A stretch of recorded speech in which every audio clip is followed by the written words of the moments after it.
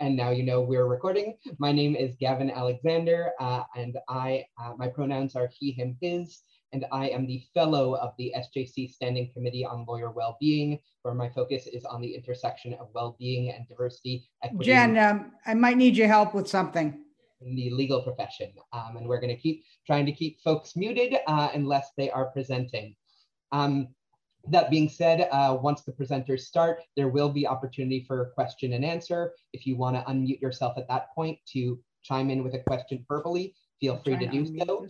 Alternatively, you are welcome to just chat a question in the chat field, and I'll try to pay attention and monitor those, or chat me directly if you'd like to me to read a question out loud to the presenters. So as you heard, we are recording this session and it'll be made available publicly after the fact. So folks who weren't able to attend today are able to still get the benefit of hearing this important process for reporting incidents of bias and discrimination and harassment in the Massachusetts courts. For those who need live transcription services, those are available. You should be able to turn them on via the buttons at the bottom of the screen or the top, sometimes it appears. So live CART services are being provided. And for those of you attending who need Committee for Public Counsel Services CLE credit for this program, that is being provided. 1.5 credits will be provided, and we will send an email to all participants after the session to let folks know how to obtain a certificate of attendance.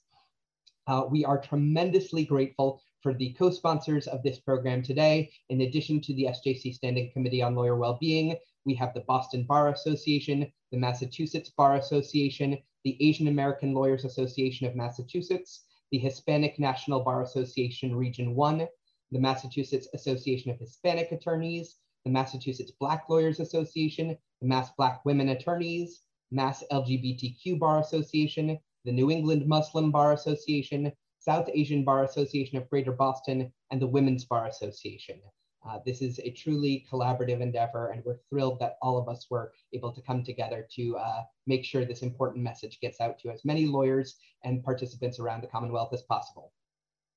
So as a quick substantive introduction, very, very briefly, because I know you're not here to hear from me, the SJC Standing Committee on Lawyer Wellbeing, as many of you know, published a report in February of last year titled Report Summarizing Affinity Bar Town Hall Meetings.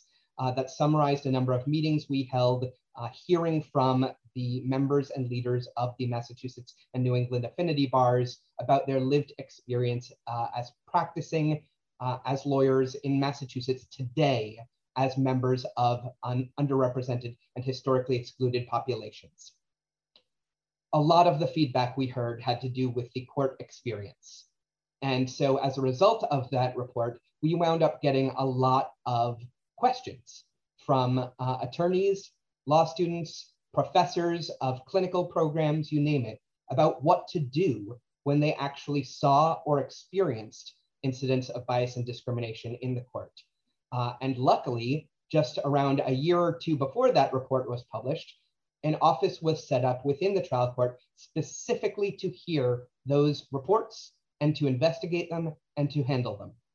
So today, we are tremendously grateful for Maggie Peterson-Pinkham, the director of the Trial Court Office of Workplace Rights and Compliance, to be joining her with her team, Katie Corbett, Danny Soto, and Ligia Martinez, to present about the process for reporting incidents to that office, how the investigation process unfolds, how resolutions unfold, and what sort of the court overall is doing to try to mitigate these incidents going forward. They are open to questions and answers and even suggestions throughout this program. So if you have something you want to chime in with, feel free to put it in the chat. Feel free to raise your hand. I would recommend, if possible, holding some of them toward the end or toward moments when the presenters offer opportunities to ask questions, just so we don't interrupt the flow. But they really do want this to be an interactive program where you can have your questions asked and answered and suggestions heard. So thank you all for joining us here today. Without further ado, I will turn it over to the OWRC team. Thank you, Gavin, appreciate it. And again, we can't thank you enough for everyone taking time out of their busy day, starting a new year by meeting with us, listening to us, and hearing from us. As Gavin said, he has asked us to go over what our process and procedure is and at the Office of Workplace Rights and Compliance. And we are happy to do that. But I told Gavin we'll only do this in agreement that we are seeking input and reactions and comments from all of you to make it better, to make it more interactive, to make it more transparent. As Gavin said, I was aware of your report last year on Super Bowl Sunday because the Chief Justice Carey contacted me and said she wanted me to jump on a Zoom call at 4 o'clock on Sunday to go over the reports. As you know, the report was released on a Friday. We all read it Saturday, and she wanted to talk with us immediately on Sunday. So we immediately got to work on how do we address this and how do we respond to this. And I know several of you have been in other affinity bar presentations that I've done as an overview of our office, and I'm grateful to have the opportunity today to speak more specifically about what we do and how we do it. So with that, I'm going to ask my program coordinator, Suzette, could you share the slides with everyone?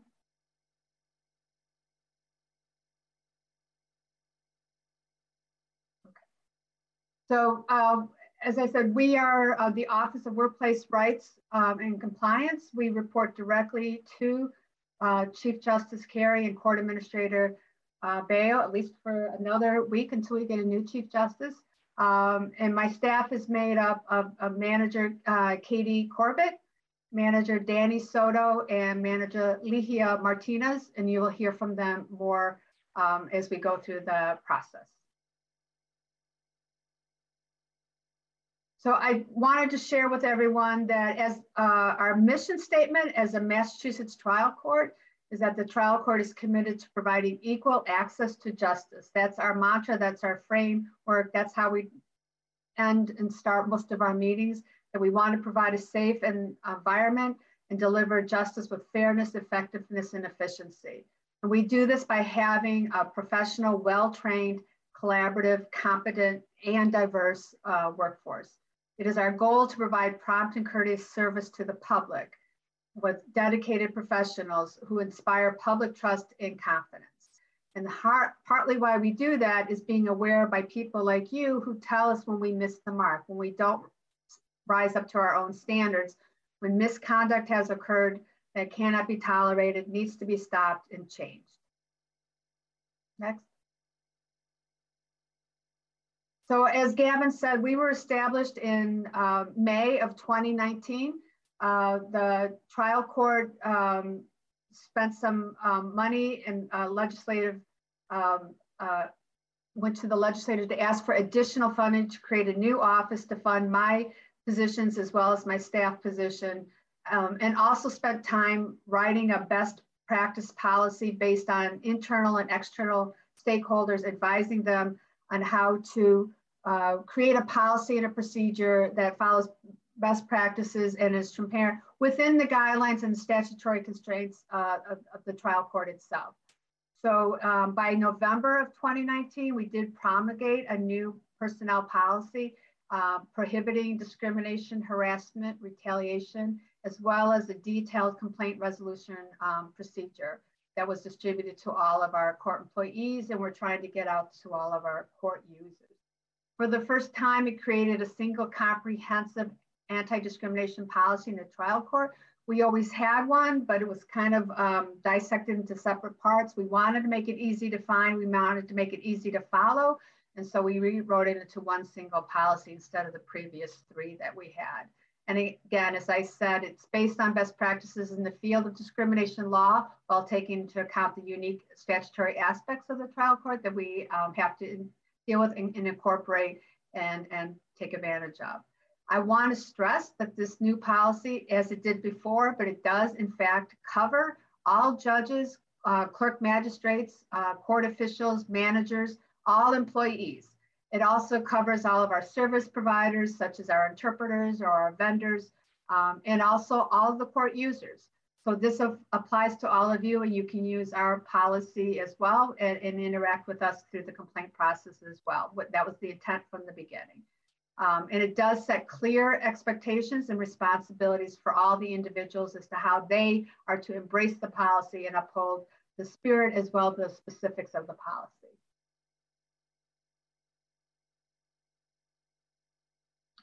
So the other part of the policy that I wanted to stress is that we did establish multiple channels for receiving complaints, including anonymous complaints. So we do have a hotline number, which I think is at the end of our presentation, that you can call at any time. That's monitored on a regular basis. We set up a unique email address box, fair and equal justice for all. That's a general email box you can send us. We also have an electronic form on mass.gov that people can submit, and that whether it's the hotline or the mass.gov form, obviously those are the most easiest way to stay anonymous. We do ask for some information, but none of the fields are required to be filled out. And we don't even require a written complaint at all, but obviously it's easier for us to have contact information at the very least. So we just try to make it easy for anyone to reach out to us, contact us, so we can contact you back and find out what's going on and how can we help. The new policy that we promulgated also does address requests for accommodations. So we are the office that would help with ADA public accommodations, and we'll talk a little bit more about that at the end of this presentation as well. The other point we're going to stress throughout this training is we made it clear that there's a strong and definitive statement of prohibition against retaliation based on the complaint or participating in the investigative process under this policy. And we definitely want to know not only if there's misbehavior, but also if there's retaliatory conduct happening too. We'll talk a little bit more about that as well. Finally, we did spend some money to establish obtain an outside vendor who set up a case management tracking system for us. We actually use from our security department based on their complaints. We've modified it for our purposes. So we can track the types of discriminations that we're hearing about, whether it's the department locations. So not only that it was in district court, but it was in Brockton District Court, for example. We indicate who the parties were, who the appointing authorities that were involved in knowing it. We tracked the disposition, how long it took to get there, what was the outcome of that. And then we follow up the follow-up part. So once we did the investigation, then what happened next? Was there appropriate corrective measures? Was there discipline if appropriate? Did we train? Did we follow up? Was there any retaliation? So it allows us to follow the life cycle of the complaint, allows us to monitor how long it took, but then also come up with, there are any trends? Are there any concerning patterns? Are there any concerning repeat offenders that we need to be aware of? And finally, we hope to use that information in reporting out on our annual report. We do list out on an annual basis that's available on mass.gov, the complaints that we receive, the disposition of those complaints. Obviously, we protect the names and confidentiality of the parties involved, but we do try to be transparent and report out the cases that we have handled each fiscal year. Okay. The biggest point I want to stress here is that the policy made clear, it was always true before, but we made it clear in the policy that there is a need to report to my office any concerns or complaints of misconduct or unprofessional behavior or retaliation or discrimination or harassment. We stress to all of our leaders of the court, whether they're a judge, the clerk management, or senior management, that they bear a heightened responsibility to refrain from any violation of this policy and to refrain from allowing or tolerating their staff to violate this policy. We do require that everyone who has awareness that there's a possible violation of the policy to report conduct that's inconsistent with this policy. I do want to stress that reporting does not necessarily lead to an investigation. And we will get into this in a little bit more detail, but I do think people worry that once the report is made, the process takes off and it's outside of the reporting party's control. What we try to do is determine what's the best way to identify the misconduct, remedy the immediate effects, and prevent its recurrence. Our goal is primarily to stop the conduct from, to address the concerns of the conduct that happened and to stop it from preventing again. And then we work with the parties to determine what's the best way forward to do that. Sometimes it's going to be investigation. Sometimes there'll be other methods that we're going to talk about in a minute. Okay. All right. So what happens when we do get a complaint? I just want to, again, be transparent because there are some statutory guidelines as to who handles different complaints. So again, we do get a complaint or a concern, whether it's in person, somebody happens to stop by our office or maybe catch us after a meeting or after a training. They can certainly talk to us in person. They can talk verbally by using our hotline, giving us a call via another office. Sometimes human resources or somebody else might refer to us because the person went to a trusted individual and they said, I'm going to report this to OWRC and get in contact with you that way. It can be written on the online form or through an email through our email address. Once we do get a complaint, we have to screen it to make sure it's in fact ours. So if the complaint or concern is against a judge, a clerk magistrate, a registrar, or the recorder, we do send that immediately to the Departmental Chief Justice. I want you to know that is required under the statute, that we notify them that a complaint has been made against one of their direct reports. And then when I email them, I usually just say, how would you like us to handle? Can we assist you in any way? And I can tell you most of the time, in the 2 years that we've been here, the Chief Justice has then directed us to officially conduct an investigation on their behalf. But I just want to be transparent that when you make a complaint against, say, a judge, my next step has to be to inform the Chief Justice. And they're usually grateful for the report, grateful that you brought it to our attention, and then ask us to investigate it on their behalf so we can work with them to find out what happens next.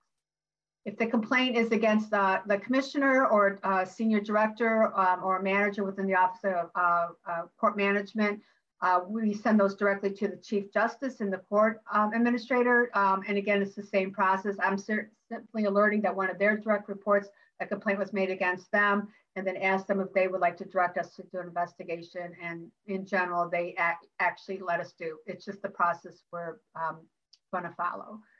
The complaint is made against the actual departmental Chief Justice, so against Chief Justice Casey or Chief Justice Necton, for example, we would send that directly to Chief Justice Carey in this case, or the next Chief Justice of the trial court. If the complaint is made against the Chief Justice of the trial court, we do send that directly to the SJC for their help. So just to be clear that we would handle all the other complaints internally ourselves and make our own determination what to handle. But if it is any of those other job titles, I just want everybody not to be surprised when why did you tell the Chief Justice of this complaint? It's to follow the statutory guidelines that we have. But again, they're usually pretty good about asking us to investigate on their behalf. I'm not sure if there's any questions on that or we want to pause on that. Okay. If we in the initial screening, and by the way, if we do determine it's not ours, I would go ahead and refer it and let you know that. So once we do decide it is ours, or we've been directed by the Chief Justice to in fact handle it on their behalf, we do have various steps, and we're going to go into more details, but just as an overview, you can see the process. When we get notified of the incident, we set up a file so we can start to track the incident. We do a preliminary inquiry to find out what happened and is a possible policy violation involved. If so, we'll do an investigation or try to informally resolve it. That investigation will lead to a written confidential report. We then close the investigations by letting know the parties to the complaint to know the outcome of our report and our findings. And then we do a post-investigation work to, again, monitor the effects of the incident, make sure that they were satisfactorily corrective measures were input, that there is no ongoing retaliation, and to make sure that things actually improve and the conduct stops. So that's the general overview of our process. Again, we need your help to identify the misconduct so we can correct its effects and prevent its recurrence. And this all starts with you reporting to us. Next slide. Maggie, I think now might be a good time. We actually had a question about, about the complaints, which is, are the complaints available through public records or the resolutions? No, very good question. I'm glad you asked. So to assure people to participate with us and to ensure they're confidentially that they will not, we do not share the complaints. They're not on public. They stay with us in our confidential case management tracking system that I just discussed. It's a confidential file that we keep. Obviously, if goes to Superior Court and it gets subpoenaed, obviously we have to discriminate, but we do try to maintain the confidentiality of the parties to the extent possible, including the final outcome of the report. We do give the parties a detailed written summary of what was found in the report. So they do know the basis of why we found what we found and the analysis and the findings. But it is not otherwise. We are not, as trial court, subjected to the normal public records requests or FOIA. Does that answer your question, do you think? Okay. Okay, so why don't we break down the process a little bit more? Again, I don't think this is going to be anything surprising. I'm sure it's process you're very familiar with because, again, it's based on best practices. But I did want to just take some time and explain to you what we do and how we do it. I do want to say, as I introduce my managers who are going to walk through the steps, they have all been trained in workplace investigations. They went through an intensive 2-week training process and had to pass an extensive, very difficult exam. In addition to their own unique personal and professional experiences and backgrounds, to be able to conduct investigations in a fair and impartial manner. And again, I want to stress we do not report to human resources. We are not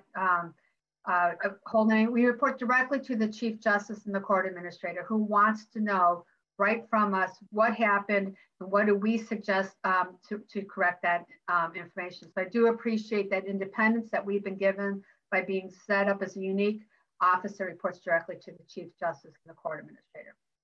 So with that, I'm going to ask Katie Corbett to start off and to talk to us about how do we start the process with the initial inquiry. Thank you, Maggie. Good afternoon, everyone. Thank you for joining us. As Maggie said, my name is Katie Corbett, and I am a manager with the OWRC. And I'm going to talk to you a little bit about our inquiry interview process. So the inquiry interview is at that moment in the process after we receive a complaint. Maggie's already gone through, we can receive a complaint in many different ways. It can be anonymous, it can be on our hotline, someone can reach out to us individually, many different ways. The inquiry allows us, though, once an investigator, a manager is assigned to the complaint, we reach out to the reporting party and have as much of an in-depth conversation with them as we possibly can. During this interview, we ask as much information, ask for as much information as possible. We ask whether or not there are any witnesses to the complaint, behavior or anything like that. This is our opportunity to get as much information as possible. At that point, the manager, the investigator, then determines whether the alleged facts as provided by the reporting party, if substantiated, would constitute a policy violation. And then we make a determination if the facts alleged do not constitute a policy violation, then OWRC will refer the incident to another office or work with an administrative office for resolution. Maggie had just mentioned about, sometimes we'll make a referral to HR, because we make a determination that this won't be, our policy doesn't reflect it, so we will refer to another department like HR for resolution. However, if we find that the facts do allege a policy violation, OWRC will determine the appropriateness of an informal resolution if the reporting party is interested. We want to make clear, this is really, it is your complaint, it is the reporting party's complaint. What you're sharing with us, we want you to feel that you have control over this complaint. You're taking the time, you're putting your trust in us. You're telling us what's going on. We want to assist you in any way that we can. This informal resolution, sometimes what that may entail is a simple phone call. Something may have happened in the courtroom. Someone had a problem with the judge an informal resolution could include a phone call from us to the judge, and that could be, it could be worked out informally that way. That is one of our forms of an informal resolution. And then the other way is if the facts do allege a policy violation, OWRC will determine whether a full investigation is required, and we will notify the reporting party and the relevant manager. Next slide, please. So just to talk a little bit about the informal resolution and the interim measures, referrals, want to talk just a little bit more about that. Just to touch a little bit on the informal resolution. So informal resolutions have been successful in the past because it's an effective tool to address the reported, the alleged bad behavior and get it to stop. Ultimately, that's, I think, what everybody wants to do. Oftentimes, the informal resolution has been the preferred method of the reporting party because their complaint is addressed and the behavior that caused them to file a complaint in the first place has ceased. So there's also accountability on behalf of the responding party with the expectation that they're now aware that their offensive or inappropriate behavior and or their comments will not be tolerated in this environment. Again, knowing that the majority of people on this Zoom call right now are attorneys, it may be a little bit different, like I've just mentioned about, it may be an issue with a judge, maybe an issue with a clerk. So a phone call to us starts a process and, communication, but the ultimate goal is to be able to address the behavior that happened within the courtroom or within the courthouse, because as you know, we can't address or do anything about it unless it's reported to us. And we appreciate your trust with us to be able to do so. Okay, next slide, please.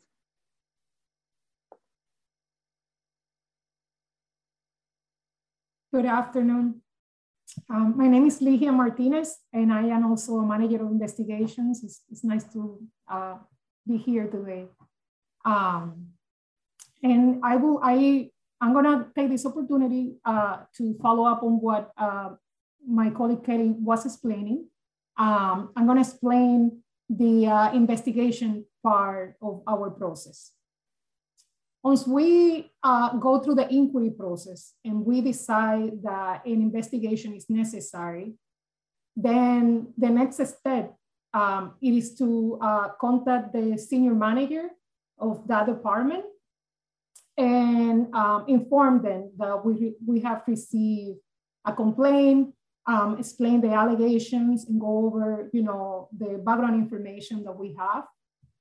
Sometimes those managers actually are physically, in those departments, and they actually might have relevant information about the situation that they can share with us. We also share, the scope of our investigation, what we're going to be investigating, and we request their assistance with the logistic of scheduling the interviews. We do both. We sometimes conduct interviews in person, and when that is the case, we request a room where we can conduct our interviews and maintain them as confidential as possible. And other times, especially now during COVID, we're conducting investigations via Zoom.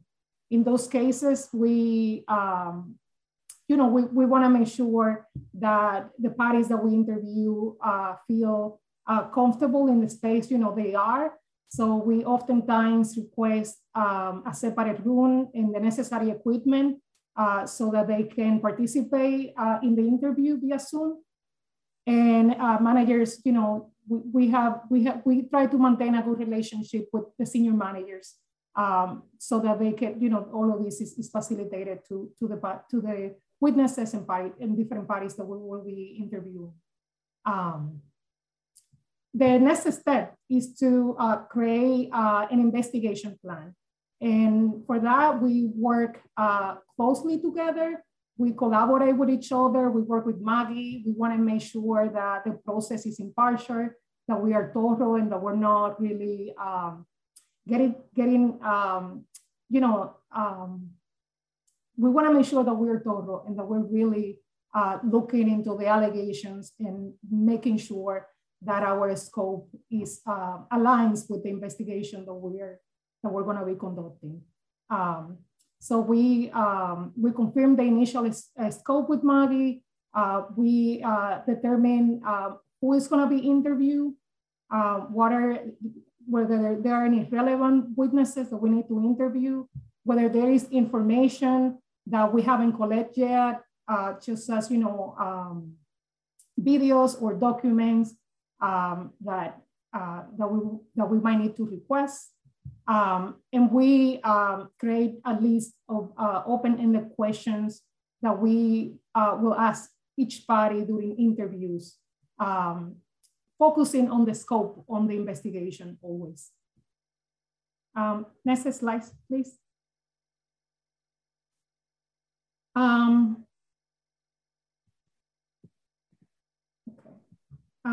So after the plan has been created, we contact the responding party. And we usually do this at least 24 hours before we conduct an interview. We usually contact the responding party via email, and we send them a notice of investigations, which include the investigator contact information, a copy, an explanation of the allegations that have been made against them. In that email, we also include all WRC process, what our process look like, a copy of the policy, frequently asked questions, as well as a sheet that include their rights during the investigation, such as their right to have a representative during the interview. We go over confidentiality. We go over retaliation.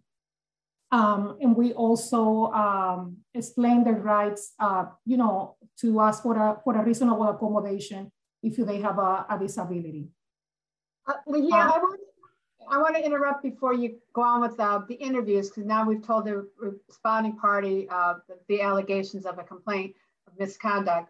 Because there was a great question in the chat, like what's some real example of complaints we want to hear about?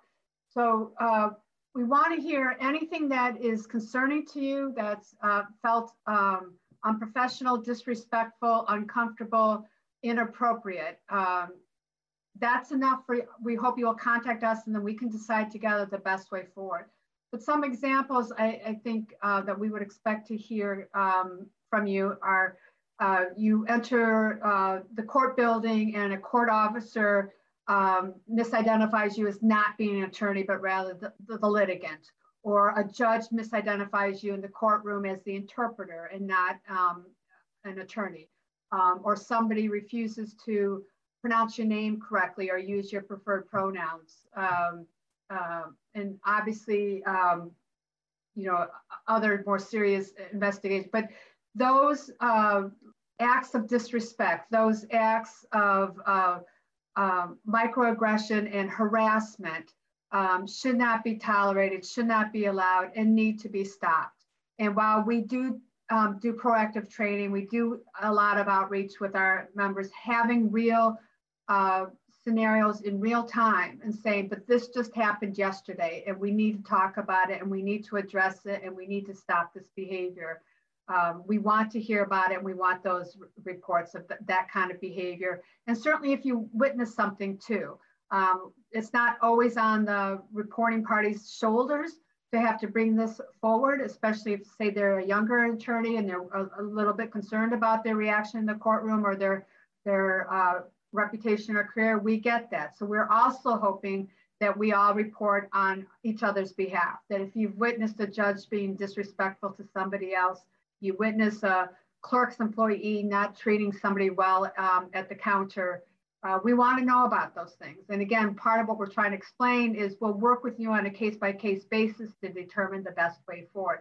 Again, it's not always going to be an investigation. Sometimes it can be a call to the clerk magistrate. Can we talk about what was observed by your employees today? It might be a call to the Chief Justice. Hey, I heard this happened yesterday in the courtroom. Let's talk about a best way forward. Or it may be an investigation is warranted to really get at the root of what happened. It'll be a case-by-case basis. But we want to hear about all misconduct that makes you feel disrespected, unappreciated, unvalued, or unwanted in the courtroom. We want to stop that. So Thanks, sorry Maggie. to interrupt you here. Like Maggie quickly said, jump in. Sorry, Sorry, Dan, if I could quickly jump in with another question. Yep. Another question was asked about the fiscal year 2020 report and about the 17% number, which I know is slightly misleading, right? So Maggie, if you could give a little bit more clarity. I think the actual substantiated report complaints that actually went to investigation was a lot higher number, right? Yeah, so my office has been here, I think we've reported 2 years out. We had been reporting complaints before that. So I'll be honest with you, each year we get a little bit better as to how we're being clear about our numbers.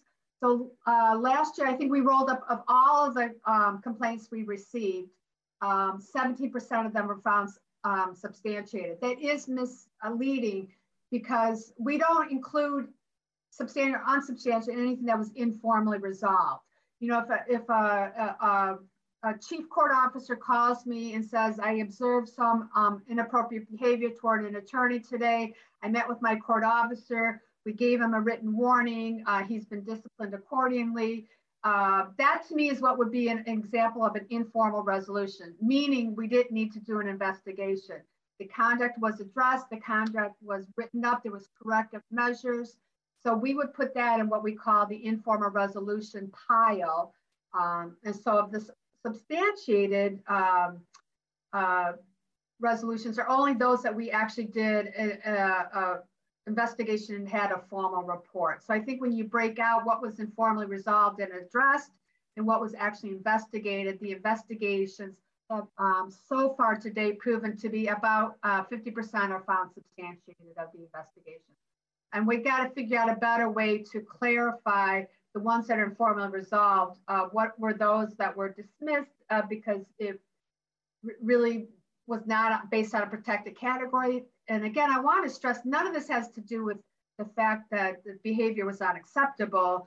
It just is our office finds was there violations of discrimination racism based on a protected class. So we're still trying to work through better, clear reporting on how this all works. Thank you, Gavin, for letting me explain that a little bit. I do know those numbers are concerning and I want to get them right and be transparent with what we're doing and what we're finding. Okay. All right. Leah, do you want to continue on with how we conduct investigations? Of course. And so I would like to go over now how we conduct interviews. I would like to clarify that we do not record our interviews. We rely on the statements that we receive from the different parties. If they submit written statements to us, which we highly recommend doing. And we also take notes during the investigation, during the interview. We also, so like I said, we have a series of questions that we ask during the interview. We ask follow-up questions depending on the statements that we receive.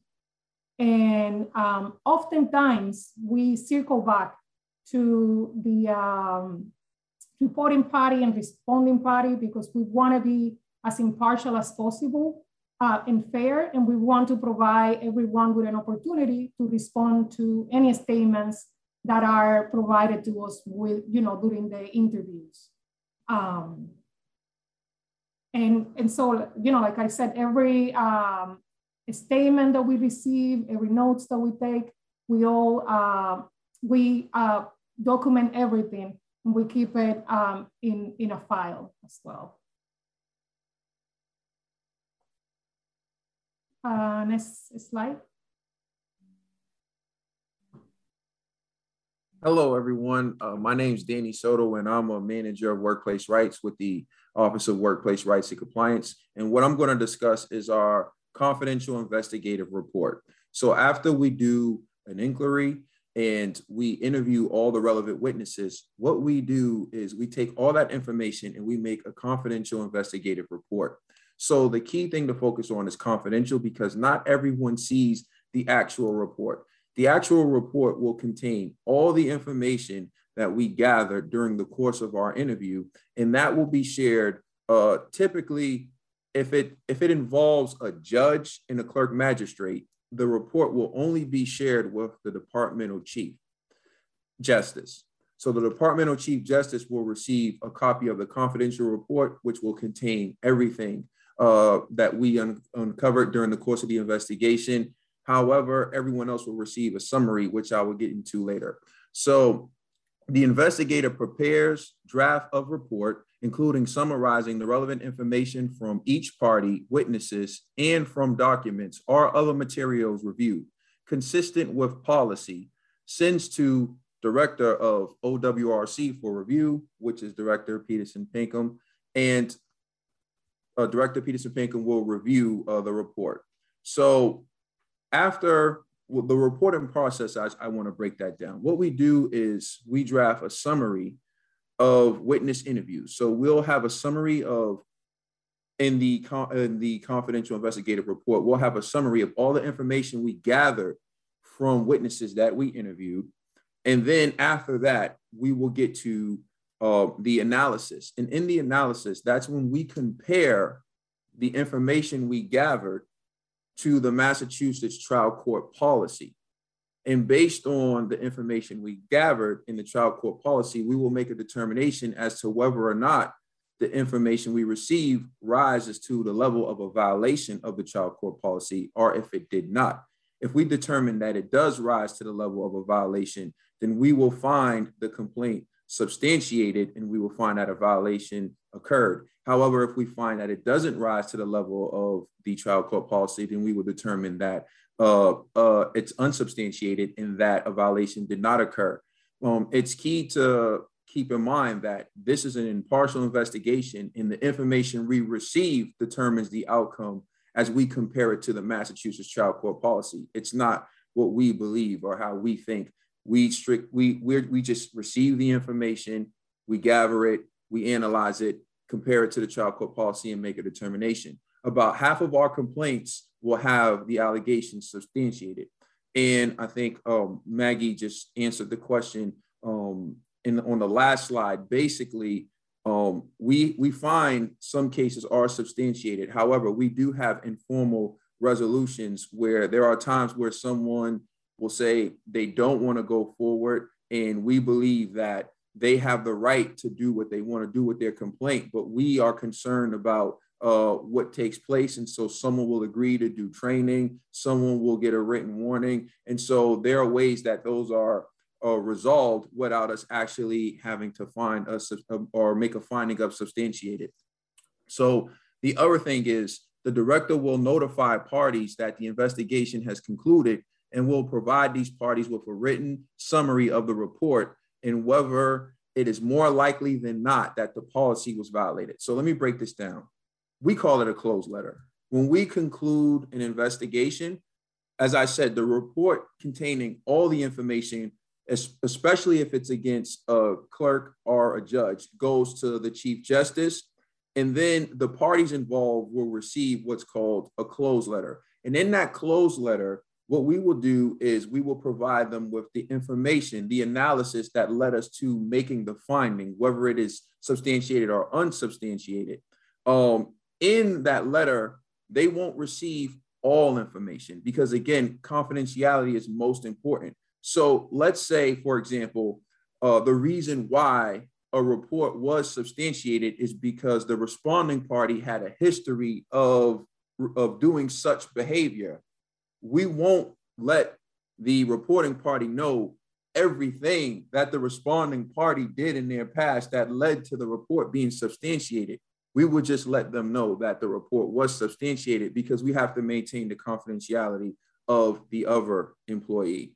So it's one of those things where we share as much information as possible to the parties involved to let them understand why we reached our conclusion while maintaining confidentiality. But of course, say the Chief Justice will know everything about our investigation. Another thing I want to touch upon is the standard we use. Now, if we're talking about a Massachusetts trial court employee, then the standard is preponderance of the evidence, whether it's more likely than not. But if we're talking about a clerk, or if we're talking about a judge, the standard is elevated to clear and convincing evidence. So to give you an example, if the complaint is against a court officer, the standard would be preponderance of the evidence. However, if the complaint was against a judge or a clerk, the standard is elevated to clear and convincing evidence. Okay, so we provide a copy of the summary report to the relevant manager for follow-up. Again, if it's a clerk or a judge, it goes to the Chief Justice. But if it's a court officer or any other probation officer, any other position with the Massachusetts trial court, we will provide the closed letter to the relevant manager so that they can monitor the situation for possible retaliation.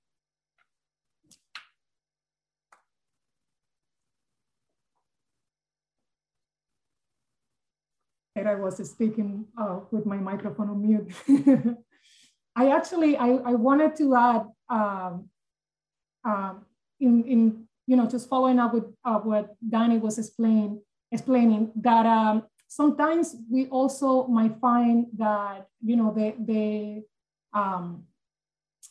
we might find an allegation not to be substantiated, but we might find that the behavior was unprofessional.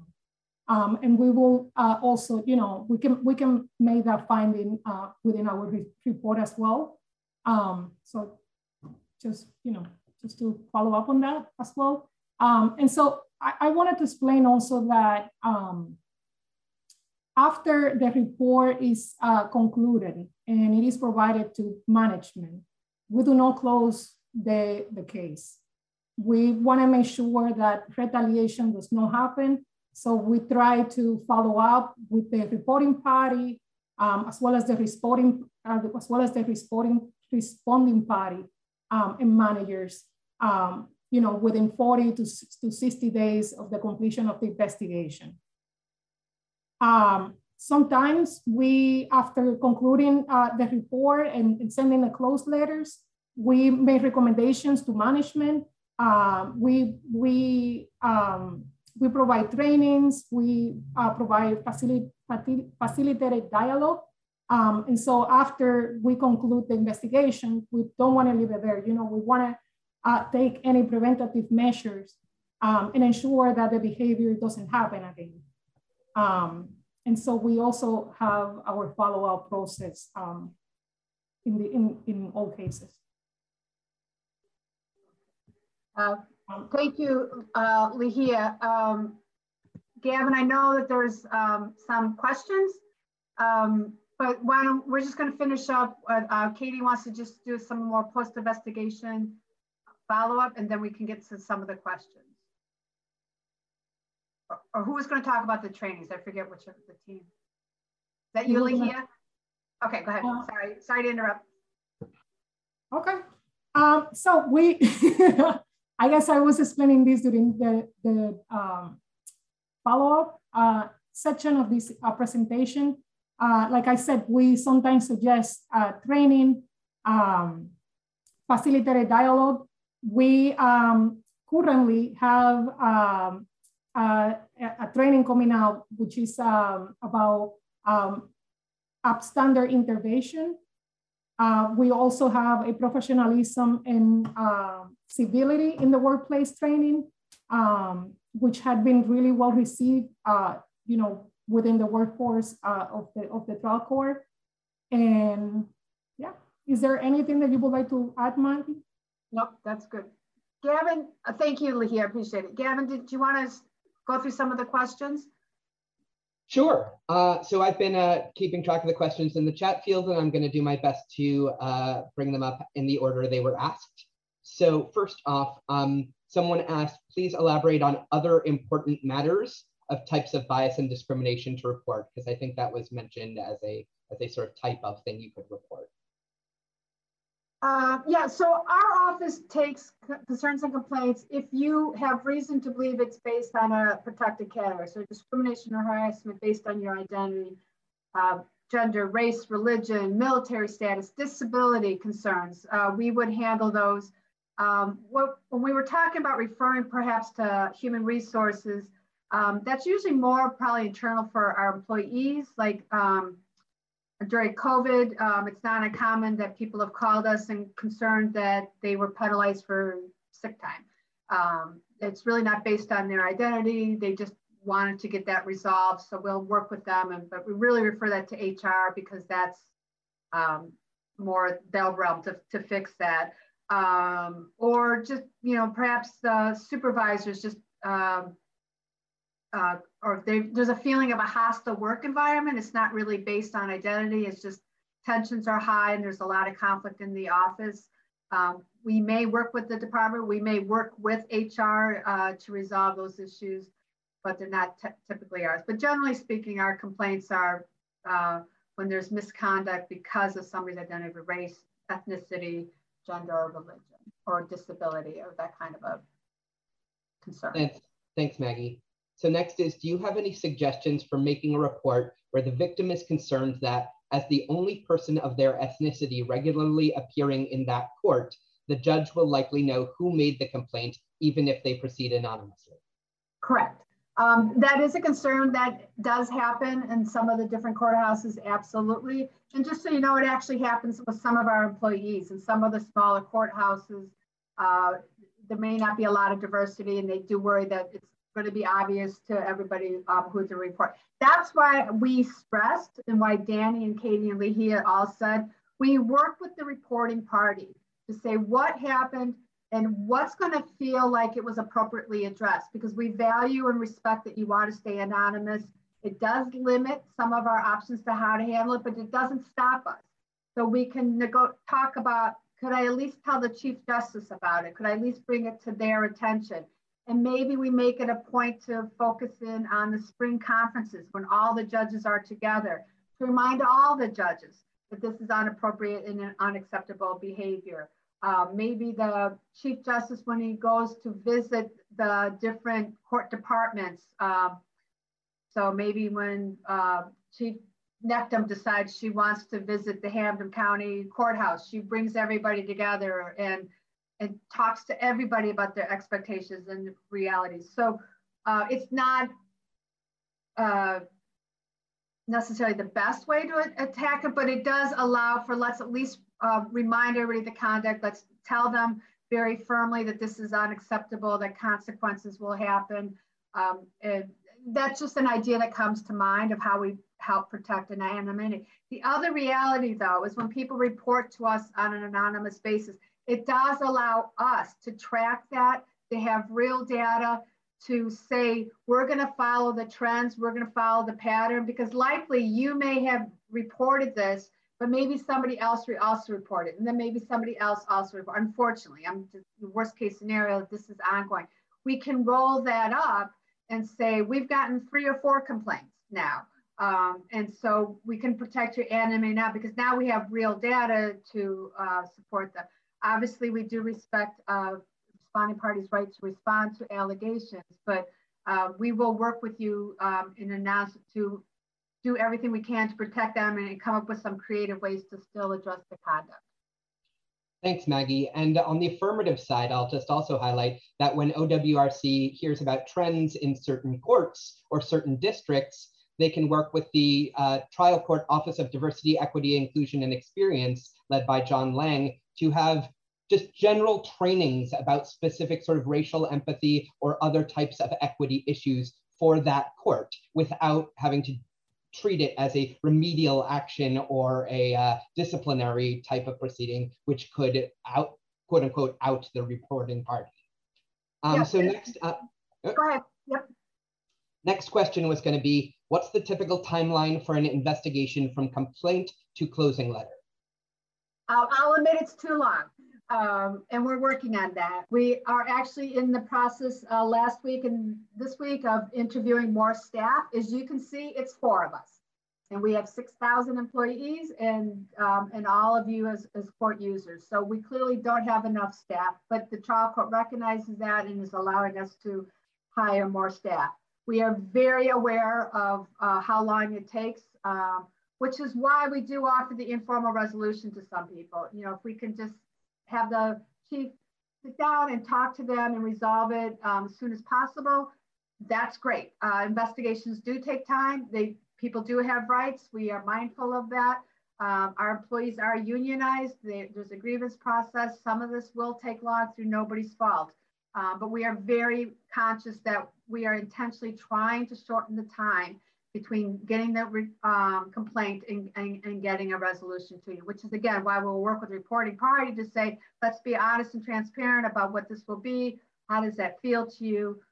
What can we do in the interim, in the most immediate, and then what can we do in the long term to make sure it follows? So, but it also varies on the complaint. If it's just 2 people and it's only 1 witness involved, maybe we can do that, you know, in a matter, and then actually write the report and then actually get the closed letters. That might take a couple of weeks. Some we do have 20 witnesses and it's a complicated case. And while we value promptness and getting to a resolution as quickly as possible, we also value thoroughness. And we will not apologize for taking our time to interview who we have to interview and ferret out what we have to ferret out and get to the bottom of what we need to get to the bottom of. So some of them will take longer because we think that's the right thing to do.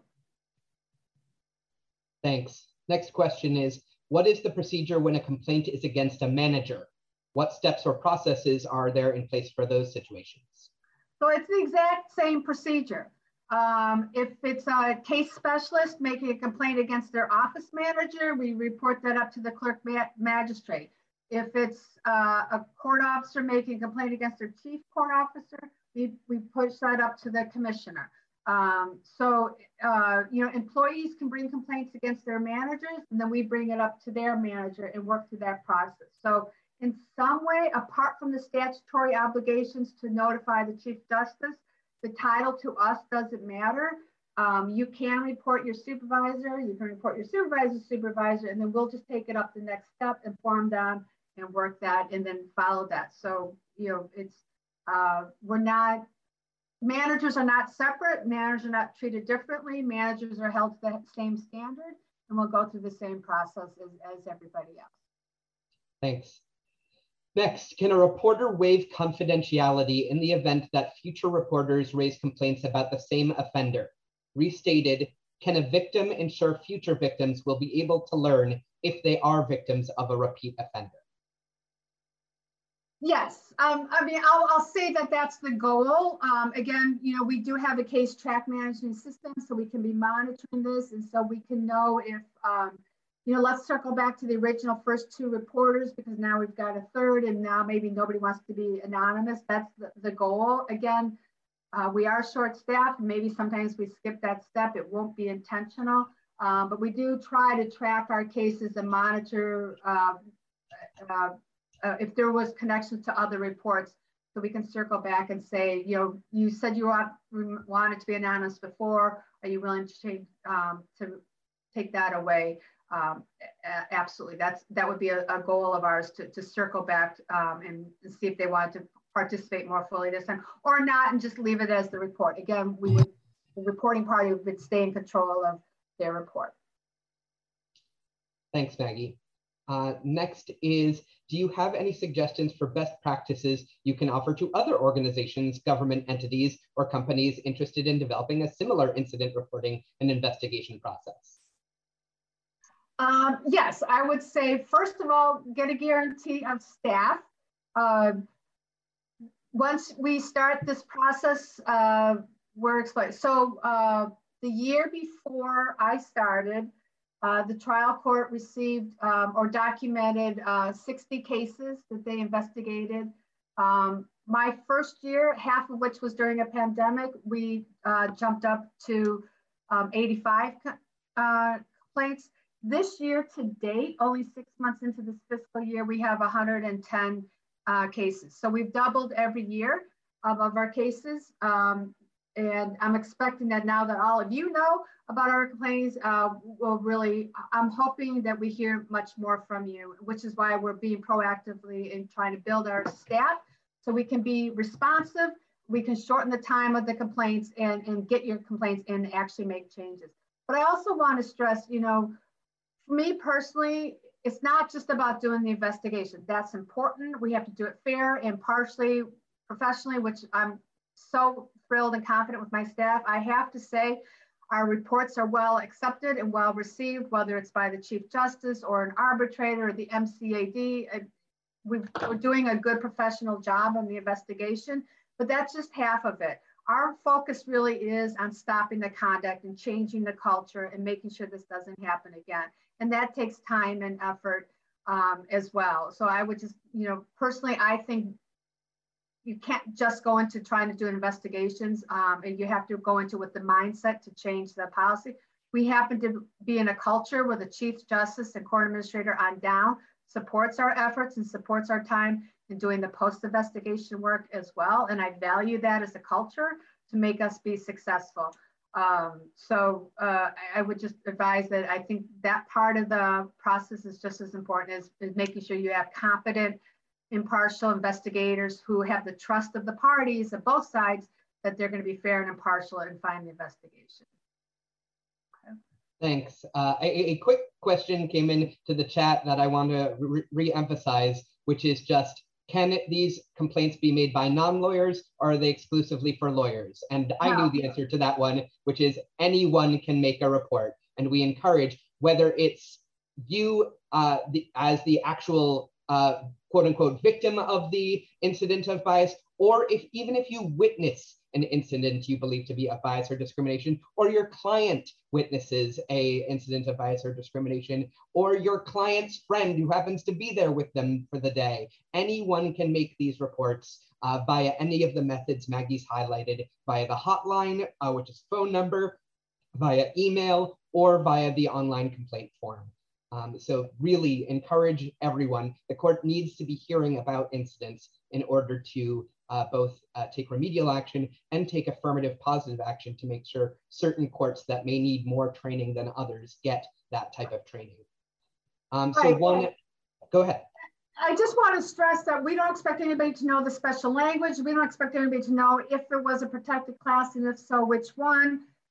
All somebody has to know is this was disrespectful, this is inappropriate, this is unprofessional. Call us, reach out to us, whether you're a pro se litigant, whether you're just a vendor in the courthouse and you observe something. I just hope people will contact us, and then we will go from there and work it out, which again is why we have a lot of informal resolutions, because people do contact us. Now, mind you, I get complaints that as a juror, I shouldn't have to pay parking to do jury duty. We get those complaints. So we do, we try not to just drop somebody off. We try to work them out and get them to the right office. You got to call the jury commissioner about that. But we would rather people reaching out to us and contacting us about conduct that they saw or experienced, whether they're a lawyer or just a visitor in the courtroom. Call us, contact us, and let's work together on whether we can resolve it or whether somebody else is in a better position to address that conduct. Absolutely. Awesome, thank you. Next question was, a language access attorney receives information about LEP persons being hung up or told there's no one that speaks their language to help them. These are individuals that are getting no access and likely are not aware of OWRC and the fact that they even can make a complaint. Many times these individuals cannot get names of who they spoke to as they don't speak English or they've been hung up on. We usually have the name of the court and perhaps the language of the individual. Would this be enough information to make a complaint to OWRC to try to stop this behavior? Then the secondary question, is the complaint form available in other languages? So first of all, on the LED language, absolutely let us know. I know Sybil Martin, the director of OLA, would definitely want to know about it. Should be very receptive to it. And a little information is better than none. So again, we'll do what we can with what information we have, but we would definitely accept that and take that in and try to get to the bottom of what happened and why. So absolutely let us know. So yeah, on the posters that we're going to talk about in a minute. In fact, Suzette, maybe you can go to the poster slide.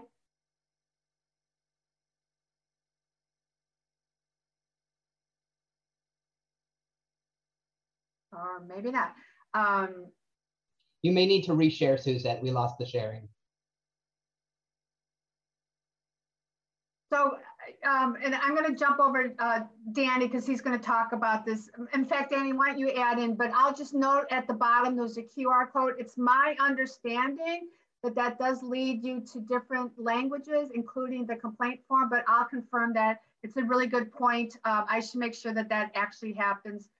While the policy and procedure are in different languages, I will need to confirm whether the complaint form itself is. So thank you for bringing that to our attention. We'll look into that. But Danny, do you want to talk just a little bit about the poster campaign we have? Sure. We have a poster campaign, and as you can see, here's one of our posters. And the goal is to encourage court users and attorneys to contact our office, but also to make them aware of our office. We have 6 different posters posted throughout trial courts in Massachusetts. We have at minimum 6 to 8, depending on the size of the courthouse. And each poster deals with a different form of harassment or discrimination. As you can see, there's the QR scan code, which will allow people to easily access our office, and also for people who may speak a different language to access our office and speak with us. As Maggie stated, we are in contact with Sybil Martin. We work with Sybil Martin. So if there was a language that we needed to, or if there was a translation issue, a communication issue, we can get an interpreter to assist us with an interview through Sybil Martin. And I know that she'd be interested in that as well.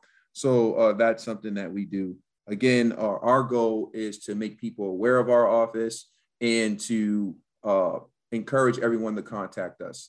This is one poster. There are other posters for, say, sexual harassment, another poster for, say, possibly racial discrimination. And we have these posters that show examples. Like someone said, what are some examples? These posters show some examples. They give someone the idea that, okay, I experienced something that made me uncomfortable. Let me reach out to the Office of Workplace Rights and Compliance.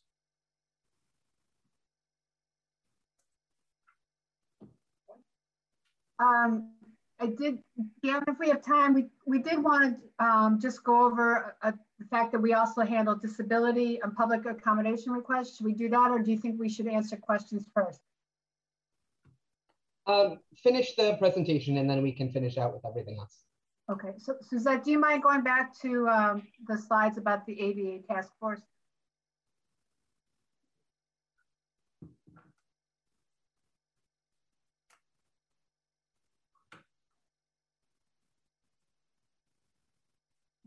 Katie, do you want to talk a little bit about our work with ADA? Yep, sure thing. So we have recently, I believe within the last year, so an ADA task force, specifically ADA Title II, because we're a state agency, Title II of the ADA. We've co-chaired with Betsy Barrett, who is an attorney with the legal department, to create a task force to enhance training and services provided by ADA coordinators. The task force goals, they have a few goals. Some of them, for instance, they want to review existing policies and processes related to court user requests for accommodations. They want to revise policies or create new ones. And they want to create another thing that's really, one of the things that we're working on in the task force is creating new forms for ADA accommodation requests. In fact, we've done a search, across the country, researched various different court systems in every state of the country, trying to figure out, the best practice for an ADA reasonable accommodation form. We also, another goal for the Title II task force is to recommend a clear reporting structure to review and respond to grievances or complaints and respond to questions about the ADA accommodation process. We want to make this as clear as possible, and so if someone has a concern or a complaint about the reasonable accommodation request that they filed, they feel that it wasn't addressed properly, we want to be able to make sure that they know exactly where to go and to report that that concern, that complaint, so that the grievance process can continue in a timely fashion. So just to quickly look at the current policy. So the trial court's current ADA accessibility policy, it advises its employees and the public that it doesn't discriminate on the basis of a person's disability in employment or in access to its programs, services, and activities. We also I'd like to talk a little bit about best practices. So best practices in regards to ADA is we want to have proper training for the ADA coordinators and ultimately all trial court personnel. We want to give notice to the public of their opportunity to request an accommodation under the ADA, and we want notice of the trial court's grievance procedure. If their request for an accommodation is denied. Want to make sure that this is all out there, clear and concise, equally accessed. And that's considered one of our best practices. We're also hoping to establish relationships with outside resources to assist litigants. This has to do with, dealing or collaborating with other Massachusetts state agencies to deal with various litigants, because we just learned recently that we actually had a court user responded, they reached out to another court agency. Thankfully, we have those lines of communication open. We were able to address the situation, address the issue, and moved on from there. Again, it's all about communication, and that's what we're encouraging. And we want to build up those relationships with other agencies, as well as, affinity groups, such as, the groups that many of you belong to here on the Zoom. So we want to be able to work with each other and, create a great process that is clear, transparent, and easily accessed. Next slide, please. So ADA issues, just to talk a little bit about ADA coordinator training, because we realize how important that is. The ADA coordinators are the contact person in each courthouse throughout the Commonwealth. They are the direct go-to for anyone coming into the court who needs to request an accommodation. So with that, realizing the importance of that and how important training is, the trial court, in conjunction with the Judicial Institute, put together a ADA coordinator training, and I believe it's called, it's called Bridges to Justice, and it's the role of the ADA coordinator in the trial court. Because oftentimes these ADA coordinators, they take on the role, they don't realize the importance of it, or they may realize the importance of it, but we want to be able to make sure that we provide them the tools, the information, the support that they need, because in turn, it's only going to assist and help the court users that are coming in making such requests. Let's see. Our office has created a new ADA compliance manager position, which is going to deal primarily with public accommodation issues.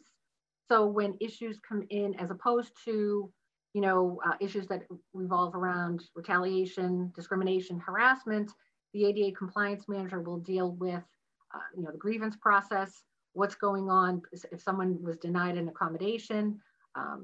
This manager is the expectation is being able to help the process with the court user coming into the courthouse and dealing with judges or clerks and just acquiring as much information as possible, working with the ADA coordinator and trying to come to a good resolution.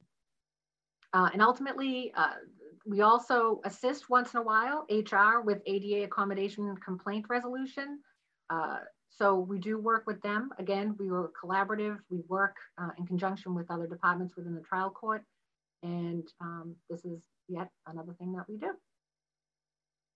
Thank you, Katie. Welcome.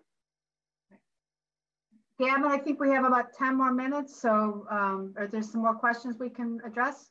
Yes, there are. So thank you. Thank you, Katie, for that as well. I'm going to actually start with a couple follow-up questions about that ADA stuff, and then we'll move back to the more general questions about the trial court policies.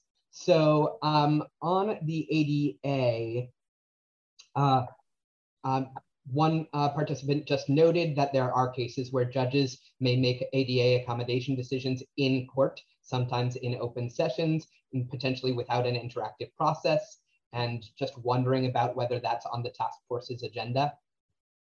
Do you have any thoughts on that? Yeah. Yeah, at the moment, we're still working through that. The judge does get to control their courtroom.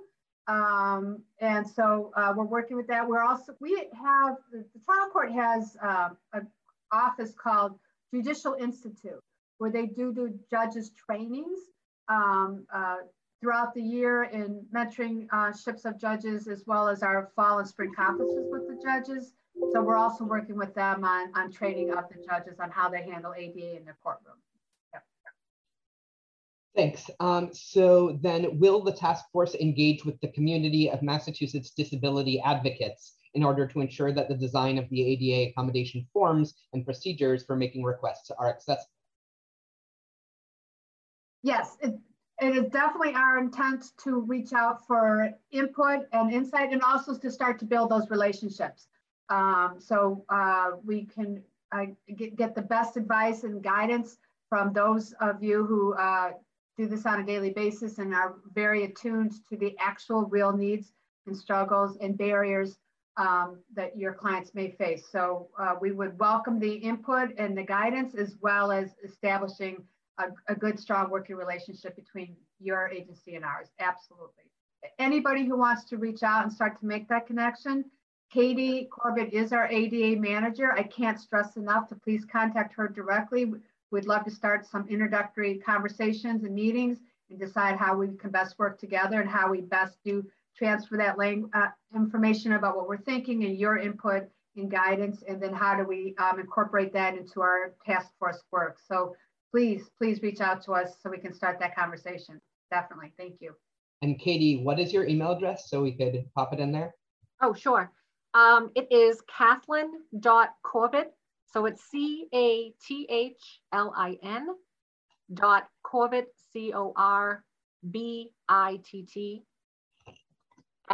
@jud.state.ma.us. Great.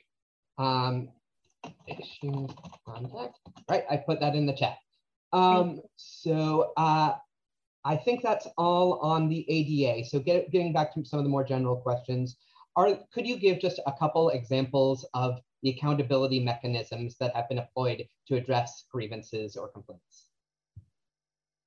So that's a really good question. Our office, the way the policy has been set up, and again, we've been in existence for about 2 years.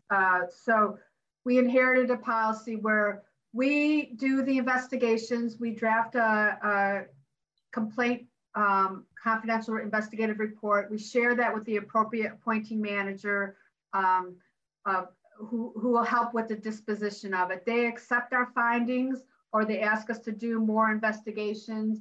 But once we both have accepted our findings and we determine, let's say the policy has been violated and the allegations are substantiated, we do then turn it over, as we indicated, to that appointing manager to be responsible to take corrective measures. And so it is in their hands as to what to do next. Again, whether if the employee is a union employee, there is a grievance procedure involved. If the employee is a manager employee, by statute, they actually have their own unique personnel committee that they can go to and follow that disciplinary process.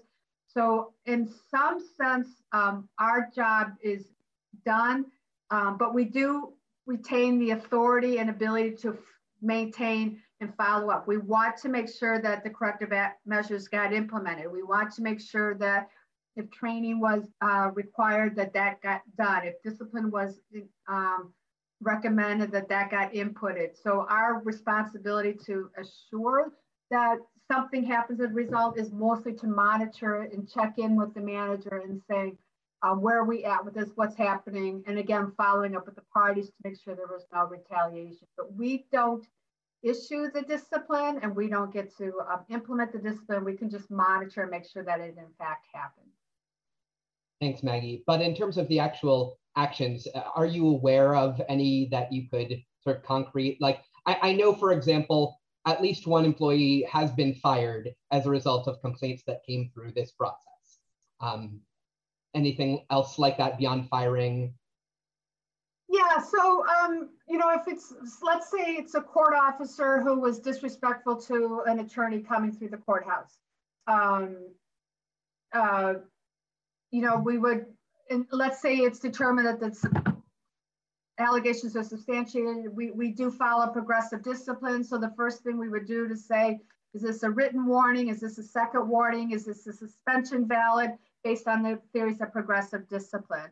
You know, they would, again, go through the grievance procedure and have a right to have that grievance hearing handled. But, you know, we do follow progressive discipline measures. So if this is not the first time this has happened to the person, we do get to escalate it accordingly. There have been some cases where a trial court employee contacted a court user inappropriately, let's say through Facebook, and that felt harassing. We've put them on paid administrative leave immediately to keep everybody safe and to keep the parties separate. And then we follow through on the investigation and disciplinary process that way. So I guess I'm kind of struggling in the 5 minutes we have left to come up with a lot of good examples, because it really is a case-by-case basis. It really is, if this is the first time this has ever happened, if this is the third time this has happened, if, you know, where the progressive disciplinary concepts fall within those guidelines. Danny, I actually have an example. I dealt with a case where an employee was ordered to have an evaluation. And then based on the result of the evaluation, it determined whether or not the employee would stay, you know, hired and employed by the Massachusetts trial court. It's real difficult to give examples out of hypotheticals because it's a case-by-case basis, and depending on the information we receive during the course of the investigation is what we really do to try to take corrective measures and to change the behavior. I had another case where someone was ordered to take one-on-one racial and sensitivity training as well. So those are just some examples. But there are several, but when you're on the spot, it's real difficult. No, I think that's actually perfect. This is a good range of examples you provided, and I think that's really useful information. Another question, actually somewhat of a question and suggestion, is since a lot of the court proceedings are still happening over Zoom, would it be possible to include OWRC's number on Zoom hearings or in Zoom waiting rooms to make sure that court users, especially now that the trial court has again suspended trial proceedings for at least a little while, to make sure that this information is getting out to court users even during the virtual era? Oh, I love that. That's a great idea. Thank you for that suggestion. It's a great idea. Awesome. So we only have a few minutes left. If I didn't get to your question, please feel free to email it to me. I'll put my email in the chat. And I can make sure it gets to the panelists.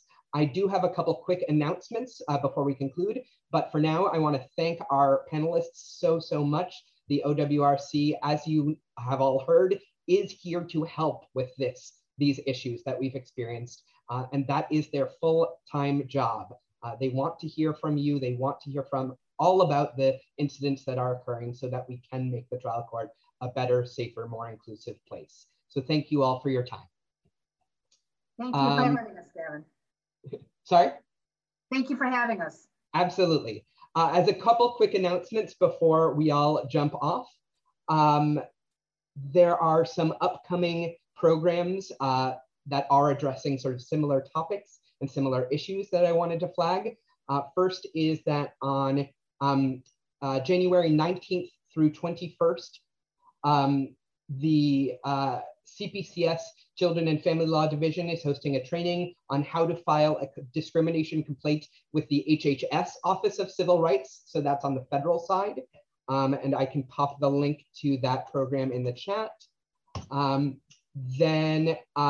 that's on January 19th from 2 to 4 p.m.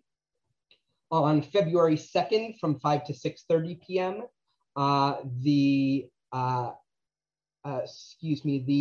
Massachusetts Bar Association, their DEI and lawyer well-being committees are hosting a program called Combating Incidents of Bias in the Workplace and Courtroom.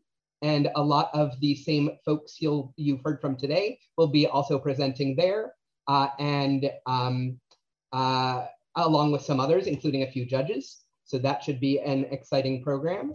And then the Institute for Wellbeing in Law, which is the organization that came out of the National Task Force on Lawyer Wellbeing, is hosting its first ever annual virtual conference, January 19th to 21st. I'll put the link to that in the chat. And there are a lot of really cool programs in law. So that actually has a couple different tracks which are worth paying attention to.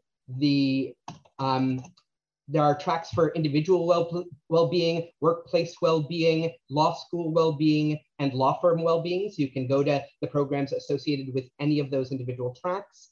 And that's from January 19th to 21st, the IWIL conference.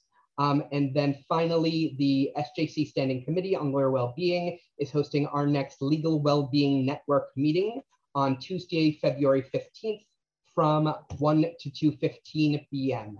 And the Legal Wellbeing Network is really just for anyone who wants to come, share, learn about new innovative practices, programs that are happening to address well-being throughout the legal sector, whether it be in firms, in agencies. We've had a lot of different presenters come and give excellent sort of short presentations, and then we engage in some discussion about those. So that's a really great opportunity as well. Beyond that, a lot of you know this already, but I did want to highlight that the SJC Standing Committee on Lawyer Wellbeing has established 4 working groups that are in the process of developing concrete recommendations to sort of structurally address the well-being of lawyers and law students from underrepresented populations in different legal sectors. So we have a working group for large firms, one for small and medium-sized firms, one for the public sector of legal agencies and the trial court and organizations like that, and one for in-house counsel. If you are interested in getting involved in any of those working groups, please don't hesitate to email me. Membership is still open, even though we've started the process of coming up with these ideas. So that's all I had to share today. Thank you again all for spending this January 6th, which I know is a emotionally fraught day for a lot of us, together.